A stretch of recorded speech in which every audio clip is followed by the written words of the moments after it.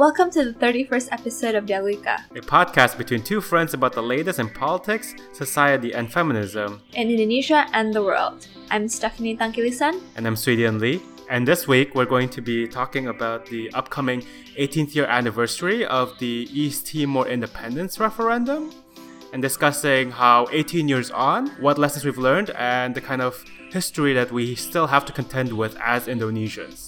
We also have a special conversation with John Miller, the National Coordinator for ETAN, the East Timor and Indonesia Action Network, an organization who has helped bring the spotlight to human rights abuses in East Timor. So here's to it.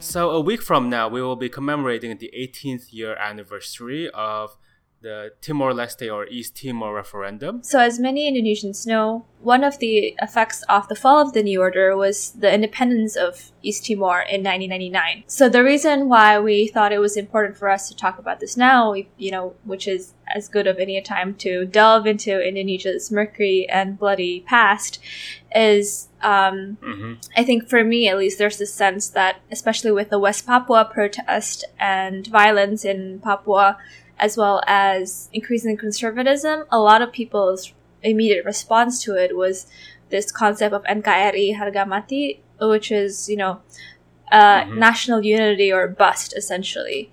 And I would just want to make sure that people who sometimes say this are aware that, this concept has real tangible consequence that has led to the deaths of hundreds of thousands then Indonesian citizens.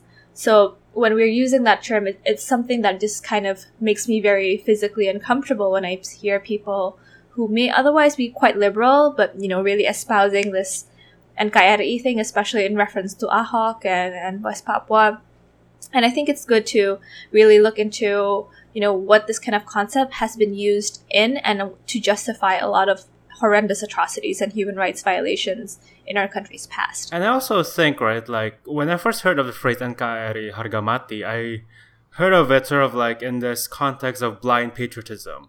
And as we can see all over the world, not just in Indonesia, but elsewhere, blind patriotism can be a very dangerous path to go and walk on. Mm-hmm. And it's really important for us to consider the history and implications of a statement like this because, this is many people, as Stephanie has mentioned, hundreds and thousands of people have died, and not only Indonesian citizens, there has been casualties on the Timor-Leste or East Timor side, but also Australian citizens and other international casualties. So if we ignore the past, we can't think about the future and where we can go as a country. I don't necessarily think it's just a past thing, especially with West Papua. I know some Papuans think it's a similar situation where Indonesia is occupying Papua. So I just kind of want us to use this experience to learn from the past and see what, blind patriotism has led to or have been used by elites to justify. And just kind of, I think even a lot of people today still have the sentiments it's better for East Timor to, reintegrate back to Indonesia, or all of these kind of very machismo kind of emotions. In the context of their growing economic uncertainty, right? There has been many articles in the last few years talking about how the East Timor economy has been tanking for a while because of its heavy dependence on natural resources, right? Yeah. I also think for a lot of people, at least I count myself as part of this, the younger generation of Indonesians, we don't know the full extent of what happened in East Timor, right? It's sort of we grew up right at the cusp of what happened, so we only know it as a historical footnote, and we have never sort of envisioned Indonesia, our country, as a penjajah or a colonizer, because so much of what we were taught when we were children was we escaped or we broke free from we escaped the Dutch, the white man, the other colonizers. Yeah, I think that there's a lot of pathology and kind of portraying ourselves as the victim oftentimes in these kind of scenarios, and we're not always so innocent, as you guys will hear. But just kind of maybe we kind of have this syndrome of not being recognized internationally, but we've also committed as a country and still are considering a lot of human rights violations. And these people who committed human rights violations are still in very, very visible, high positions of power in the ministry and the top levels of government right now. So this is certainly not irrelevant anymore, as some of them might even potentially run again for president. This is a good conversation to have, and an important one in light of how things are shaping up. So also, I think this topic came about because I was interviewing Max Suryadinata, who is a pastor and peace activist, and he was actually the founder of ETAN, and I was connected to him via John Miller, who's the current national coordinator for ETAN, the East Timor and Indonesia Action Network, which was instrumental in showcasing to the international community the human rights violations and abuses done by the Indonesian military. And you guys had this conversation while you were in New York, right? Yes. Still trying to find Indonesia-related stories, even in Manhattan. And we conducted this interview over Google Voice, so apologies for the less than pristine sound quality, but I hope that the content makes up for it. Also, an early plug for ETAN is currently planning its national strategy this coming year and needs your help. So we'll link to that in our page on how you can help ETAN. So to give you, our listeners, a little bit of context to the history of East Timor and some of the topics that Stephanie and John talked about, here's a great recording that Stephanie already did for Pinter Politik about the history of East Timor. So shout out to the team at Pinter Politik for sound engineering and creating this great video that's available in both English and Indonesian on YouTube. Yeah. Without further ado, here's to it. Indonesia is a country that places a huge amount of emphasis on the concept of national unity, commonly referred to as NKRI, which means that no part of Indonesia should break apart of its territorial boundaries. Given that the country is comprised of dozens of ethnicities and hundreds of languages, it is a concept that has kept Indonesia largely intact for 72 years. But East Timor, one of the world's newest countries, did break away from Indonesia and became independent in 1999. The former 27th province of Indonesia became independent after 24 years through a referendum monitored and organized by the United Nations. So how did East Timor gain their independence? Unlike most other places in Indonesia colonized by the Dutch, East Timor was under Portuguese occupation for hundreds of years. Consequently, East Timor was not part of the original Indonesian territories that declared independence in 1945. East Timor only became a part of Indonesia in 1974, after the Carnation Revolution in Portugal overthrew the existing government and created a power vacuum in East Timor. The Indonesian army quickly launched Operation Seroja, occupying East Timor to supposedly protect it from communism. This started a 24-year armed conflict that led to the deaths of 150,000 people, which is about 20% of East Timor's population.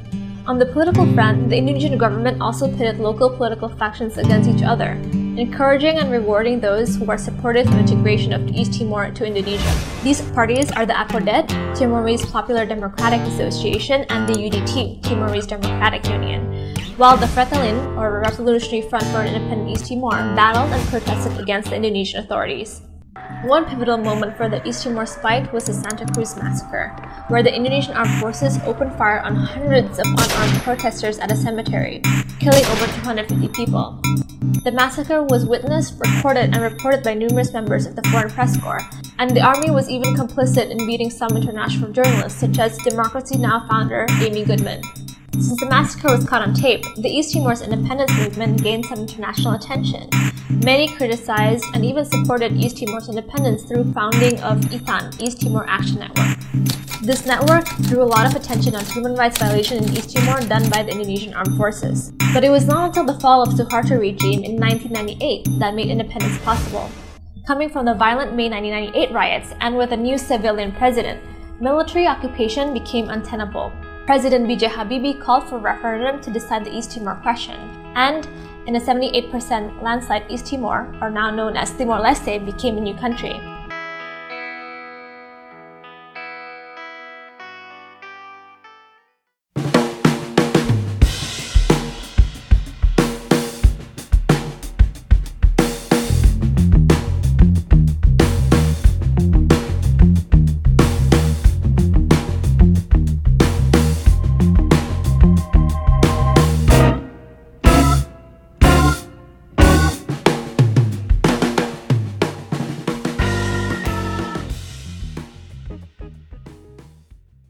call is now being recorded.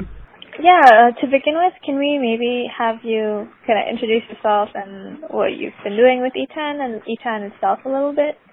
I'm John Miller. I'm National Coordinator of the East Timor and Indonesia Action Network, otherwise known as ETAN. And we work on primarily human rights and justice issues related to Indonesia, West Papua, and East Timor, Timor-Leste. We were founded in 1991, November 1991, following the Santa Cruz massacre, when Indonesian troops murdered at least 271 peaceful protesters in Dili, the capital of East Timor. And we began as the East Timor Action Network to support East Timor's self-determination and to change U.S. policy to support East Timor's right to choose independence or some other status. And we began by focusing on the U.S.-Indonesian military relationship. So we saw because the Indonesian forces train with the American military force, right? And there was that connection there? Yes, the U.S. was, and the U.S. also at the time was Indonesia's main foreign weapons supplier. Right. And our assumption was that the U.S. military and the Indonesian military would value that relationship more than they would value maintaining control over East Timor, and that's sort of what happened through the course of the 90s. We in Congress, various administrations, gradually restricted various forms of U.S. military assistance, beginning with some military training in 1992. And in the midst of the massacres and destruction following the referendum in 99, the U.S. cut off everything. And the Indonesian military quickly agreed to do what the Indonesian government had promised, respect the results of the referendum, and allow the UN to midwife an independent East Timor. Midwife of independence. When you, along with other people, started ETAN, how did it come about exactly? I know we were both in the apartment recently where ETAN was founded. But yeah, how did that exactly take place? So the massacre happened November 12th. And in New York, a few of us who knew each other from other kinds of organizing peace and disarmament issues, primarily in the Asia-Pacific region, that we should meet. And I had been working on primarily issues of U.S. military bases in Asia and the Pacific and the militarization of the oceans. And through that's how I learned, one of the ways I had learned about East Timor, because in the Pacific it was the nuclear-free and independent Pacific struggle, so it included the independence struggles like East Timor's. And similar things were happening in other cities around the U.S. People that kind of knew something about East Timor, were concerned about U.S. foreign policy, or had a special interest in, say, Indonesia. Including journalists and like Amy Goodman and Al Arnane who were there. So they were there, and I think it was instrumental when they came back to New York. They very much encouraged us to keep going, and when they came back, were very much in demand as speakers. So that's one of the ways we began to gather. To start a group, you need a list of people. So so it was a group, and your background was in peace activism, correct? Yeah, I have worked for various peace and disarmament organizations and periodicals. Yeah, and I think with ETAN in particular, and with East Timor, I think a lot of the international work being done by ETAN and other people really pressured various governments into acting? Would you say that's well, I think partly because we were in New York, where the UN is, we gradually took on and helping coordinate things internationally. There was, of course, Timorese exiles, particularly Jose Ramos Horta and others who had been traveling the world for a decade or 15 years before we became into existence. So they had built lots of connections, outside of the U.S., the U.K., and Australia. The most supportive governments were, Indonesia's fellow ASEAN members. And I think one of the important things that happened as the crisis built, particularly in '99, is that a lot of those governments, didn't sort of stand by silently say this is an internal matter, when clearly it wasn't. It was a UN mission, among other things, under attack. It sort of stood up and pressured Indonesia to allow eventually Australian-led and then UN-led peacekeeping force to come in.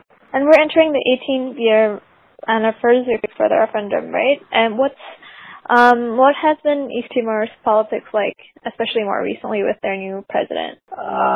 So the presidencies have transitioned quite regularly and peacefully, and then there were also following that parliamentary elections last month, and prior to those, for the past few years, there's been an informal government of national unity. It's always a debate. Is it better to have kind of even if it's slightly forced national unity, so the country's all working in the same direction, or is it better to have an opposition that's vigorous and questioning government decisions and hopefully helping to improve them? I think for Timor, its democracy is mature enough. Would you say a lot of East Timorese resent Indonesia in general, or what's the kind of feeling that East Timorese have to their former occupiers? Resentment. That's an interesting question. I'm not sure I am qualified to answer. I think I'm just saying that Shanana has led an effort of sort of let's forgive the past, but not forget it. So that there actually are efforts within Timor to take what was learned from the Truth and Reception and Reconciliation Commission, the Timor Commission, turn that into curriculum, memorials, things like that. Their annual commemorations of the Santa Cruz massacre in Dili, with government participation, or annual commemorations of other massacres with the government participation comes and goes. So there's not the official kind of government argument is if we, some I think would have liked to or would like to see prosecutions. But say it's not realistic. What can tiny Timor do against Indonesia? We don't want to upset. Indonesia is still the primary. Timor's closest ally at the moment, but it's also its closest. Timor remains tremendously dependent on Timor products and economy, security of its lone border. With Australia, or? No, with Indonesia. Or within Indonesia and the East Timor. It has one land border.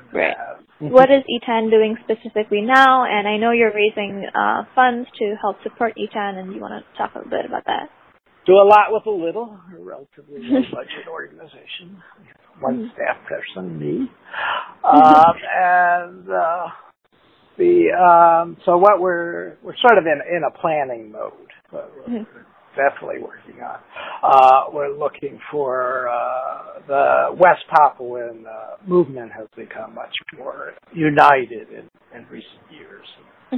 Sort of is developing a coherent international strategy. So working to support that, help them raise the issue at the UN and elsewhere. We are, continue to, advocate for justice and accountability. Sometimes seems like we're talking to ourselves, for past and ongoing human rights violations and abuses in Indonesia and West Papua and Timor. We try to respond to and sort of amplify efforts by local, particularly human rights groups, environmental groups, others, women's groups, something, campaigns they might have in those areas that want international support. We try to spread the word about that. A lot of what we do is information flow. So we're in the midst of preparing kind of up-to-date background pieces on major past human rights violations, and also a way to educate ourselves, particularly in Indonesia and West Papua. And just wanting to get out there and do more, less behind the computer screen, and more out talking to people, through podcasts like this, certainly, and we're planning a series of public events, particularly in the New York area, for the coming 6 months or so. So people can go to our website. It's probably the easiest way. It's just www.etan.org. Okay, I think we have a lot to work with. Thank you for having me. I do really appreciate it.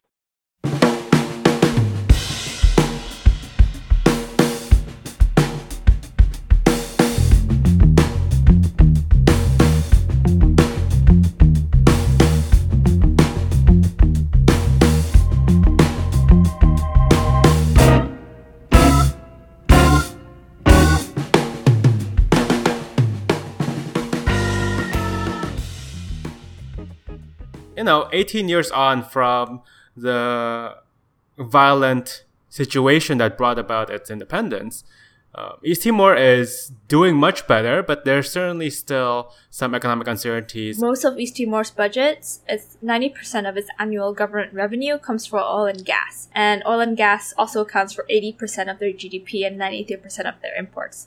And this is highly serious because most of their reserves are projected to be exhausted by 2024. That's really quick and it's really worrisome. And that's something I think if I was the country's financial and economics minister, I would be unable to sleep about. But on its political front, I feel that East Timor, especially from John's conversation, has really found a sweet spot today. So hopefully with their new consensus model of political governance, they can rally and take control of their economy. And we'll be keeping tabs and watching how things unfold from both nearby in Indonesia and also far from the States. And if any of our listeners are interested in getting to know more about ETAN's work, they're doing a solidarity survey right now, as well as a newsletter. And all of this information you can get from their website, etan.org. And we'll link it on our resources page, and we'll link it through our social networks. And if you guys are interested, that's one way to find out more about the work they're doing.